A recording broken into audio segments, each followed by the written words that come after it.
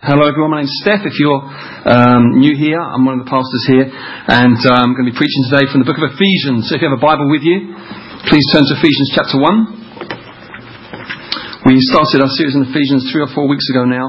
We're going to work through the book. We're not going to be in a rush. We're going to take it deliberately, slowly, so that we can get all that we can from it. People have said that this book of the Bible is potentially the most majestic bit of literature in the whole of Scripture, and it is the sort of the climax, the pinnacle of the Apostle Paul's writing.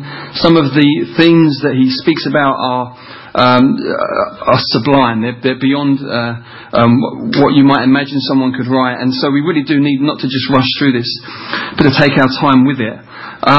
What I want to do before I read the Ephesians chapter, passage, I want to read to you quickly from a very unusual story in the book of Genesis that I will come back to towards the end of the sermon.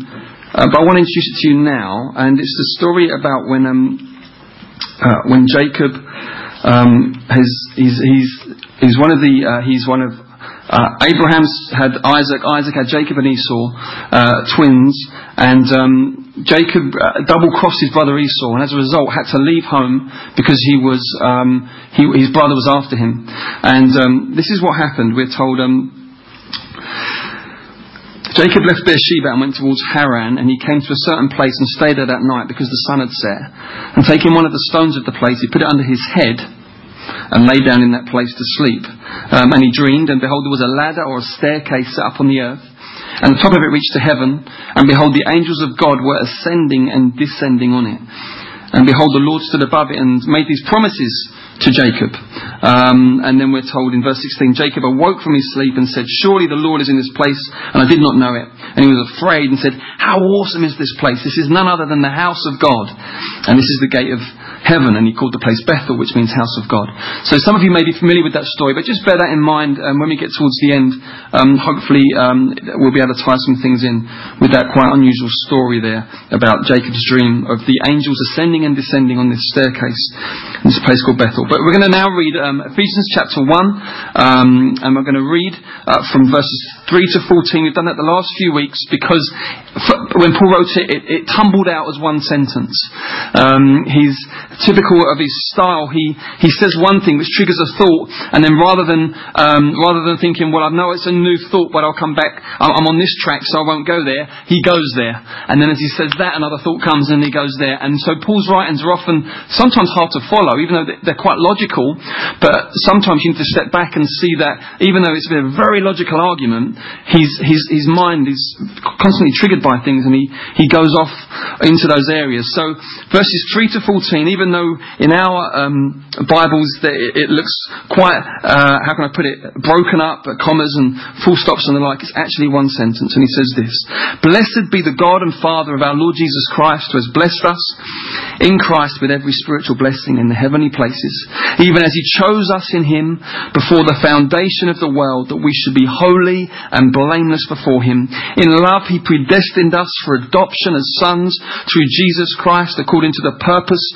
of his will, to the praise of his glorious grace with which he has blessed us in the beloved. In him we have redemption through his blood, the forgiveness of our trespasses, according to the riches of his grace, which he lavished upon us in all wisdom and insight, making known to us the mystery of his will, according to his purpose, which he set forth in Christ as a plan for the fullness of time, to unite all things in him, things in heaven and things on earth. In him we have obtained an inheritance, having been predestined according to the purpose of him who works all things according to the counsel of his will, so that we who were the first to hope in Christ might be to the praise of his glory. And in him you also, when you heard the word of truth, the gospel of your salvation, and believed in him, were sealed with the promised Holy Spirit, who is the guarantee of our inheritance until we acquire possession of it, to the praise of his glory. So what we've got there is almost a living illustration of what Paul's trying to communicate, that our lives, those of us who are in Christ, have been crammed with blessing. This phrase, every spiritual blessing in Christ. Every word matters. Every word is vital. You take one out and you've lost something. Every spiritual blessing in Christ. And then you get words like chosen, made holy, blameless, predestined, adopted, God's good pleasure, His purpose, His will, praise, redemption, forgiveness, lavish grace, wisdom, insight, mystery, fullness, blessing, blessing, blessing, blessing. This is the description of the Christian. And as we follow Jesus, we go through seasons where sometimes we feel cut and pared right back. There's no fruit on the vine. You think, what happened? Other seasons where we're dancing on the mountaintops and there's wonderful fruit on the vine. In both seasons, we are crammed with these blessings. In both seasons, this is the state of the Christian. This is God's intention. This is God's disposition. This word bless, it means to speak well of. And what you find as you read through the Bible, you find that often there are these moments where these patriarchs, these fathers, they knew their time had come and all the children gather and they speak well of them. They speak these words. And these words have prophetic power. So when the words come, they actually shape the destinies of these children. And as you read through the Bible, you realise, wow, what was prophesied there, what was this spoken blessing, is working itself out. It's got power to it. Well, this is what's happening here. God is speaking these things over His people. If you're in Christ, this is what the Father is speaking over you. Chosen, holy, blameless, adopted. I mean, it's extraordinary. And that's why we are taking our time here, because we really want to get into the full riches of all that's on offer.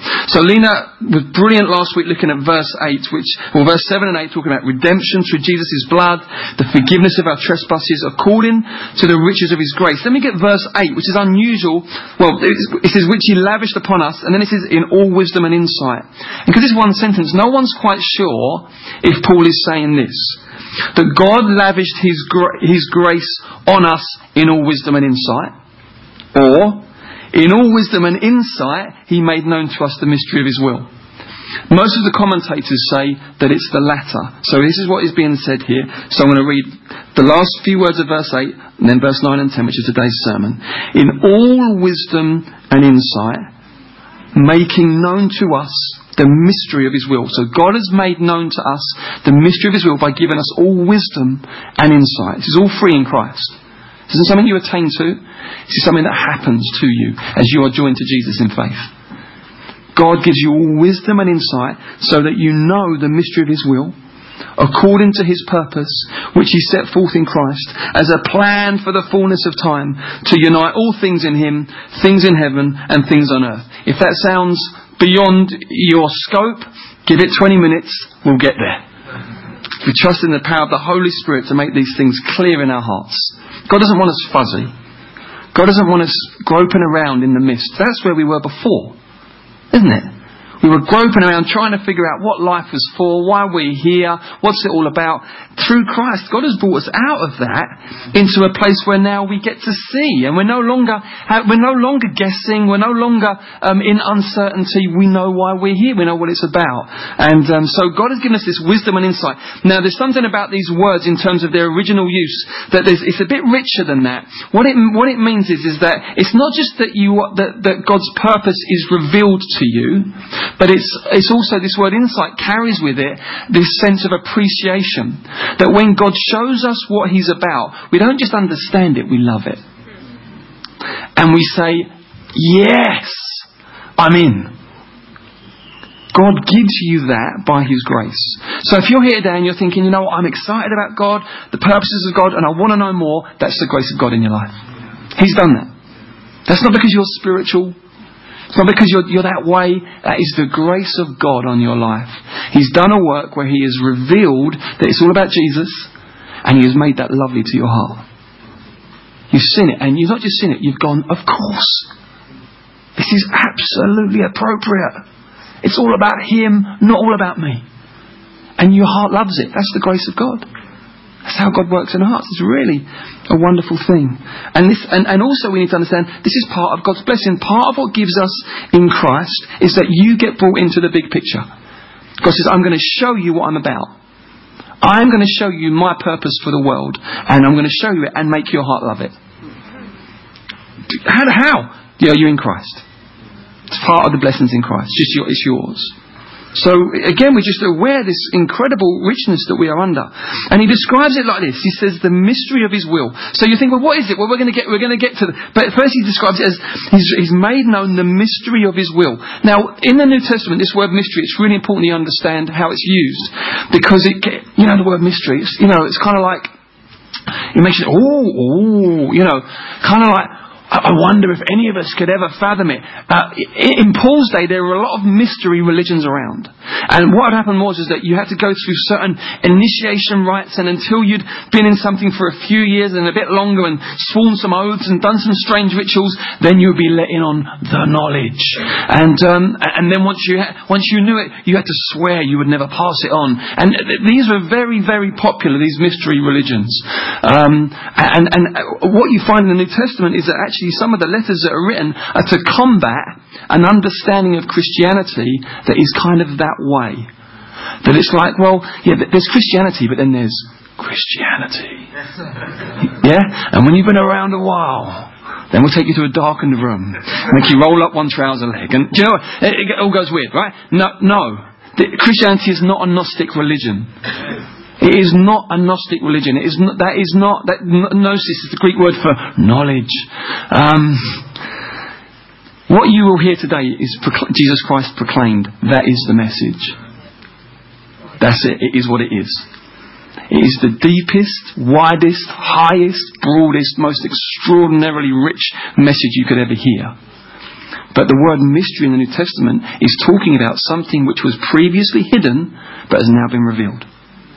So it is like, boom! God has now disclosed it. This thing that for ages past people were not, where is this thing headed? It has now been revealed. We are living in an extraordinary age.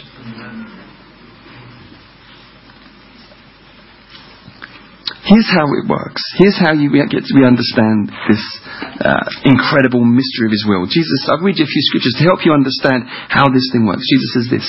At a certain time, Jesus declared, I thank you, Father, Lord of heaven and earth, that you have hidden these things, the truths of the gospel, the truths of the kingdom. You've hidden these things from the wise and understanding and revealed them to little children. Yes, Father, for this was your good pleasure. There is something that has pleased the heart of God to reveal the almighty truth of Jesus Christ to the little children, the childlike. I'll read you a few more just so you understand. This is a very, very common biblical theme.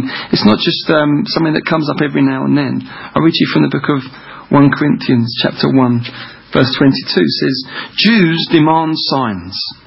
Gentiles seek wisdom. We preach Christ crucified, a stumbling block to Jews and folly to Gentiles. But to those who are called, both Jews and Gentiles, Christ, the power of God and the wisdom of God. Christ is enough.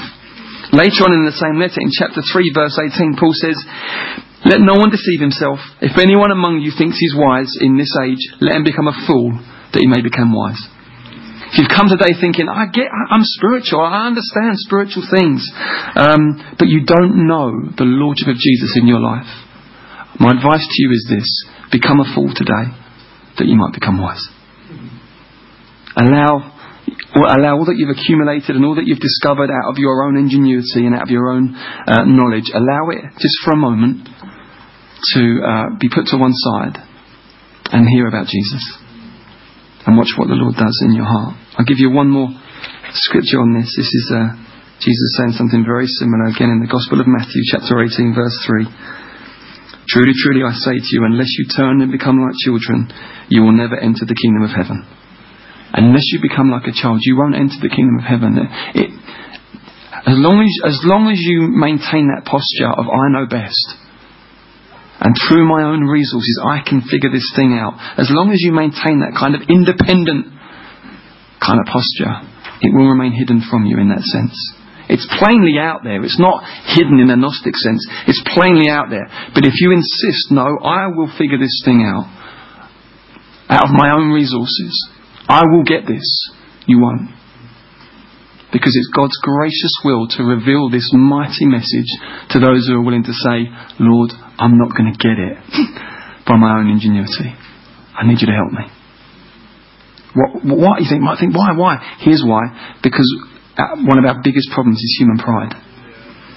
And God needs to remove that out of our foundation so that we can build without that in the foundation. Because you build a human pride in the foundation, it just doesn't work.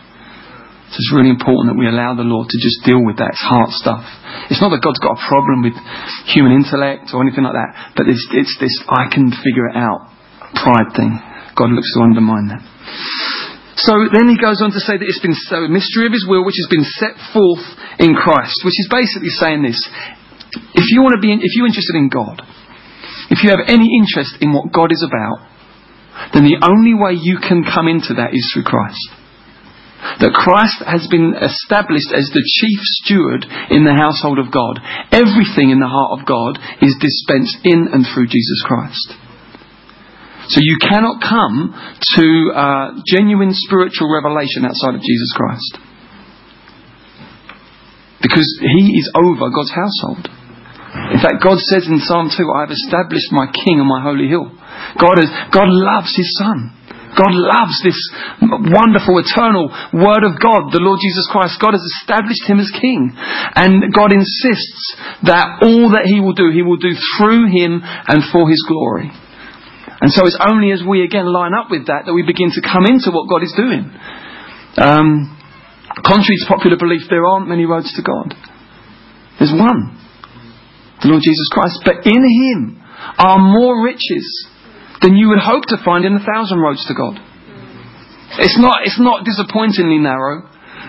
It's incredibly, oh my goodness, in just him, but look what opens up. That's the idea. He's just so sufficient. The Bible says all the treasures of wisdom and knowledge are hidden in him. All the treasures. So, you can, anything that you might discover through your whole life of exploration, not that is wrong, but in him, all the treasures of wisdom and knowledge are hidden. Which means an eternity with Jesus Christ is an eternity plumbing the depths of everything. Wow. If you're like me, if you're a bit of a geek, you'll have a documentary. All the treasures of wisdom and knowledge are hidden in him. That doesn't mean don't watch documentaries. It just means know this. There are riches in Christ that are unsearchable, the Bible says.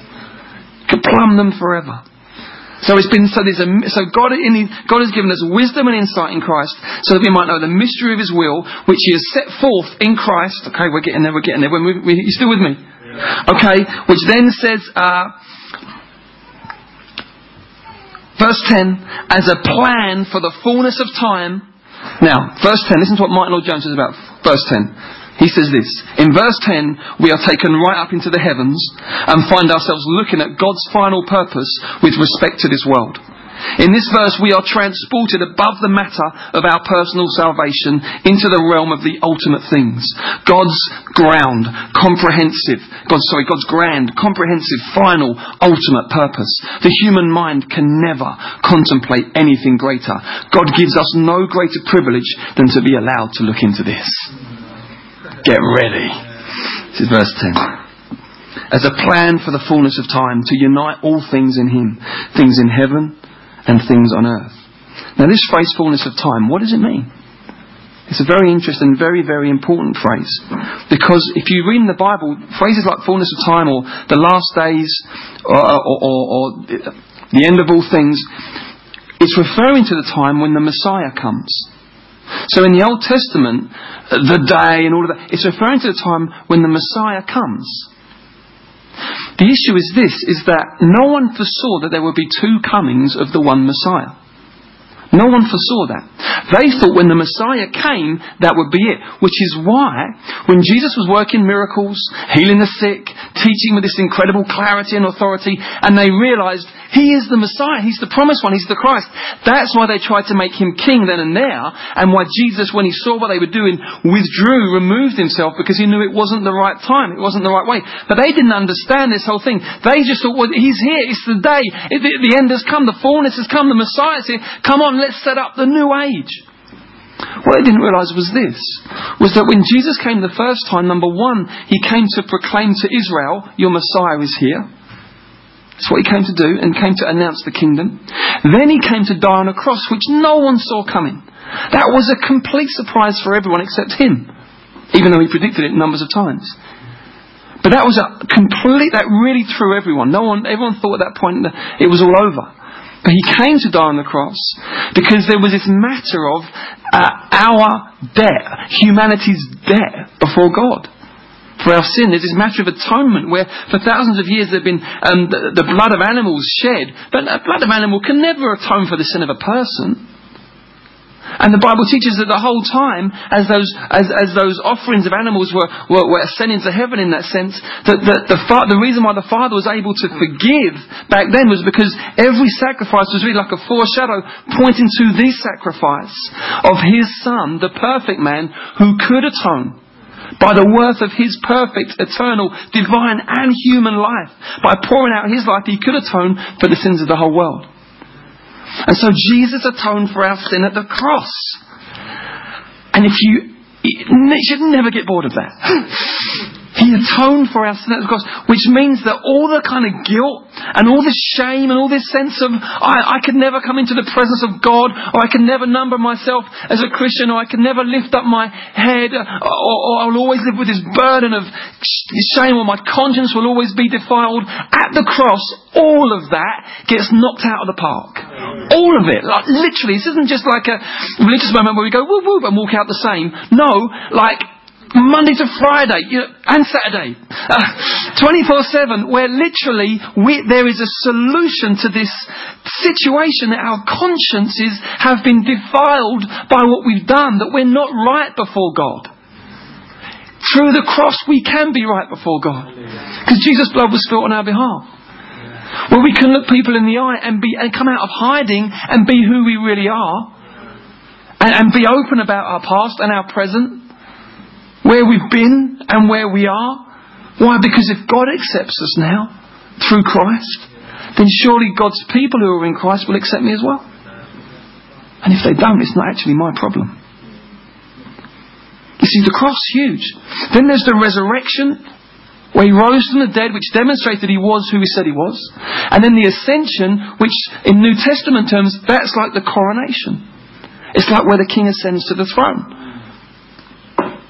So the kingdom has come. The fullness of time is here. It is the last days. But then you see, it's been 2,000 years since Jesus has ascended to the throne. And it's clear that things are not all well.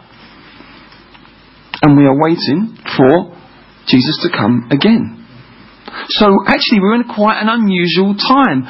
Is it the fullness of time? Yes. No.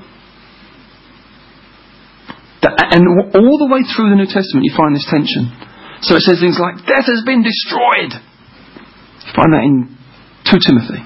Death has been abolished, destroyed. And then in 1 Corinthians 15 it says, when Jesus returns, the final enemy, death, will be destroyed. Same word. It's been destroyed, will be destroyed. Now, not yet. That is the tension of the New Testament. And if you only embrace the now, then you set yourself up for a real fool when things go wrong in this life. Because you thought, but I thought it's all here. I thought, no, yes now, but also not yet. But if it's always not yet, then you live with life with such low expectations of what God will do now. You're just holding on for heaven. That's all you do. Your Christianity just resembles holding on for heaven. That's not New Testament at all. New Testament is now, not yet. God give me wisdom. That's New Testament Christianity.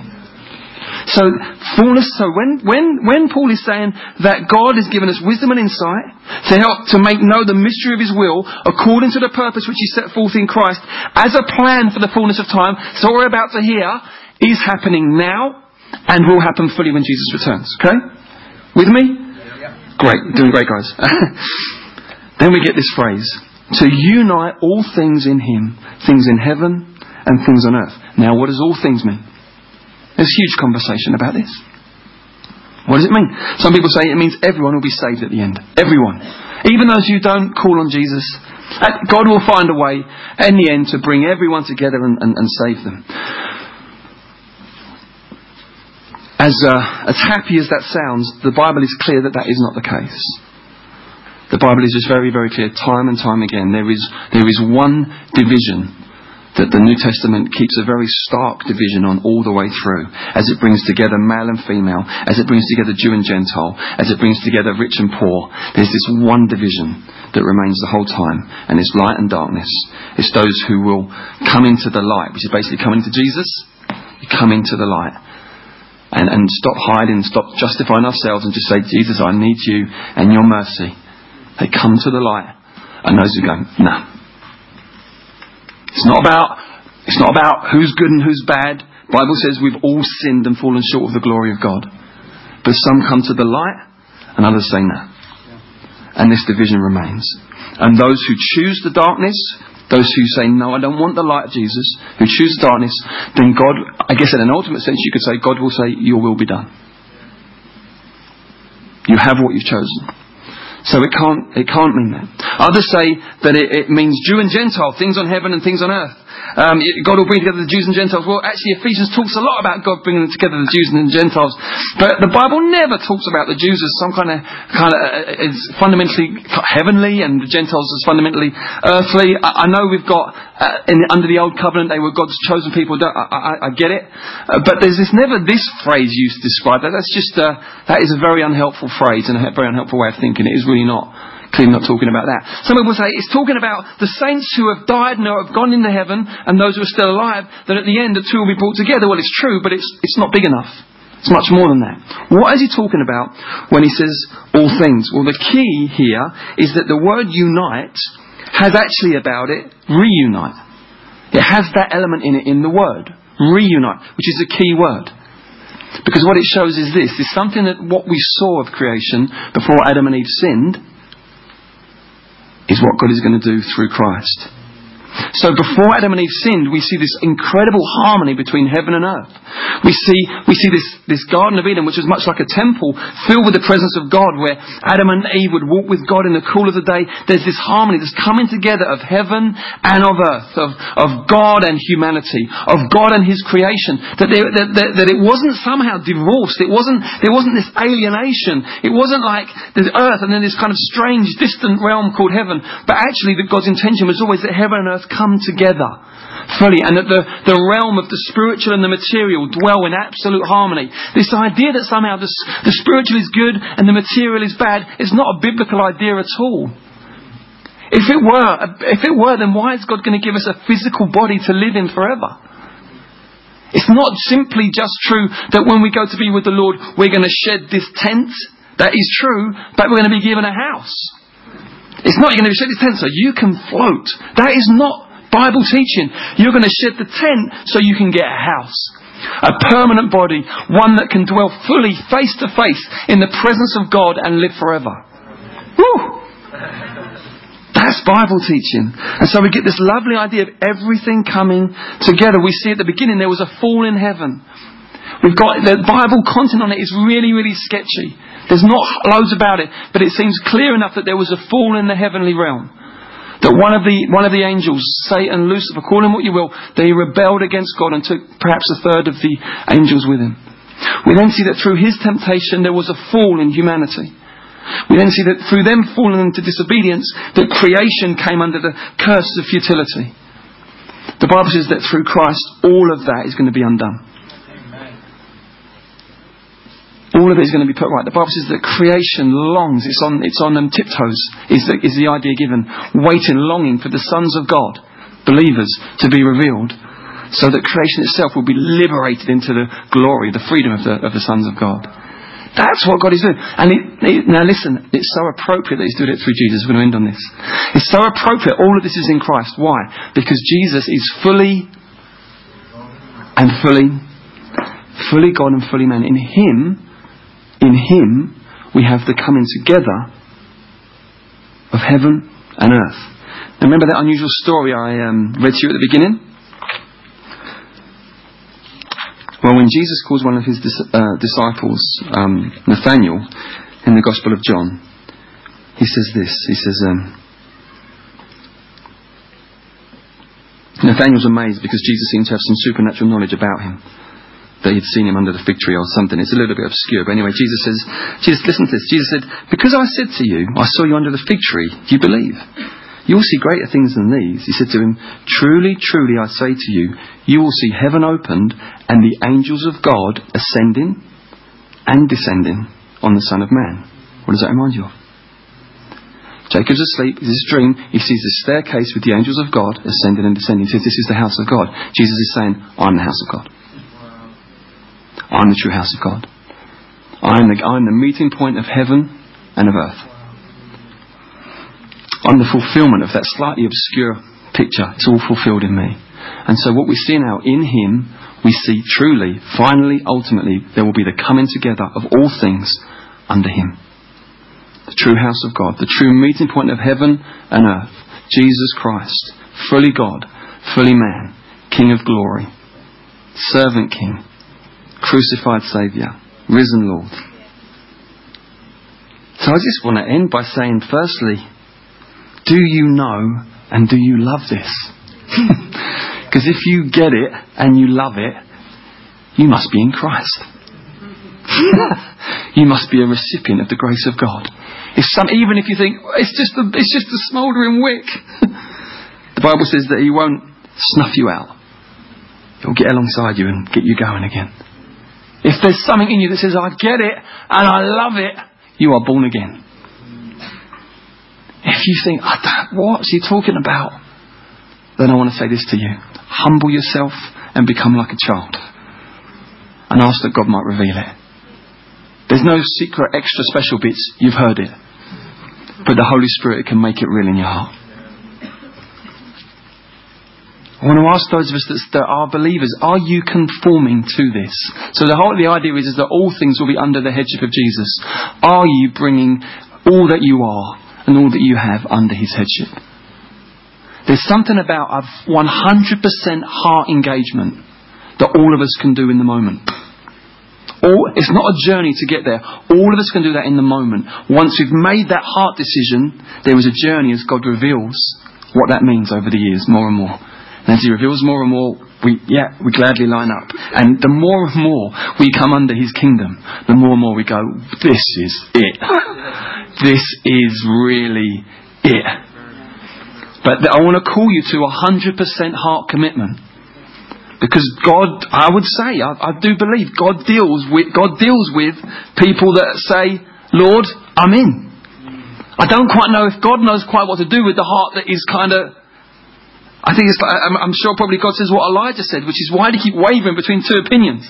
The Lord is God, serve him. If Baal is, or any other God, then serve that. But this limping between two things, don't do it. I want to call you out of that today. It's fruitless. I'm not being harsh or mean, it's fruitless. Also, I want to encourage you to embrace earth and heaven.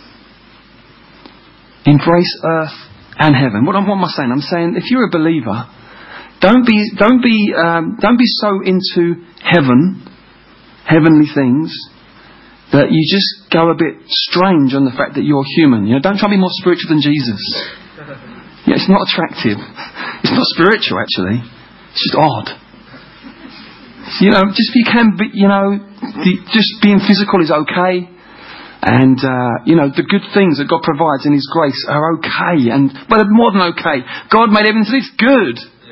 So, embrace those things. But I'd also say, listen, if you're just somebody, you're really good at embracing those things, but you kind of got that mentality of, I'm not really a spiritual type. I want to call you to become a spiritual type. Don't resign yourself to that. Why would you want to resign? Why would you want to be that? Why? We're being conformed to the image of Jesus. Read the Gospels.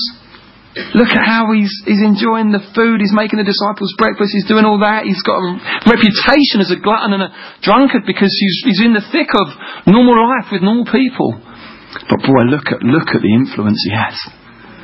Look at his devotion to getting time to pray as well. That's what he wants for us. And then finally, I just want to end with this. I just felt the Holy Spirit stir me with this idea that there's just numbers here today, and it's like I don't know why, but you're on the margins, you're on the edges. It's like you're looking in, And sometimes, that's bad experiences and, things go on. Trust me, I know. Things go on in churches and spiritual movements that, bad things do happen, and I totally understand.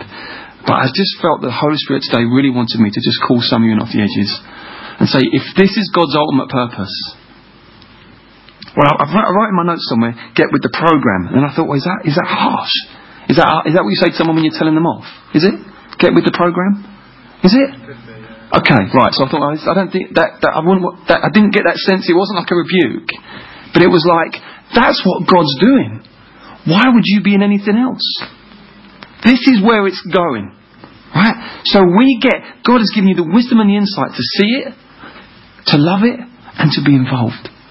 So I just feel I want to, on behalf of God, I guess, just say, come on. And you must say, what do I do?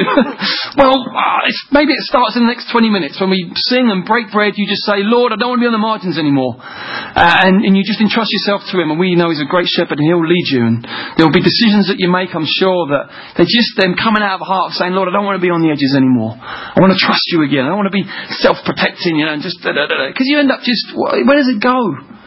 You've got to keep putting yourself out there with God. And trust that if you get hurt, well, He will bring healing. Otherwise, you just end up, the whole time, you're just encased. So come on in to the party. Amen?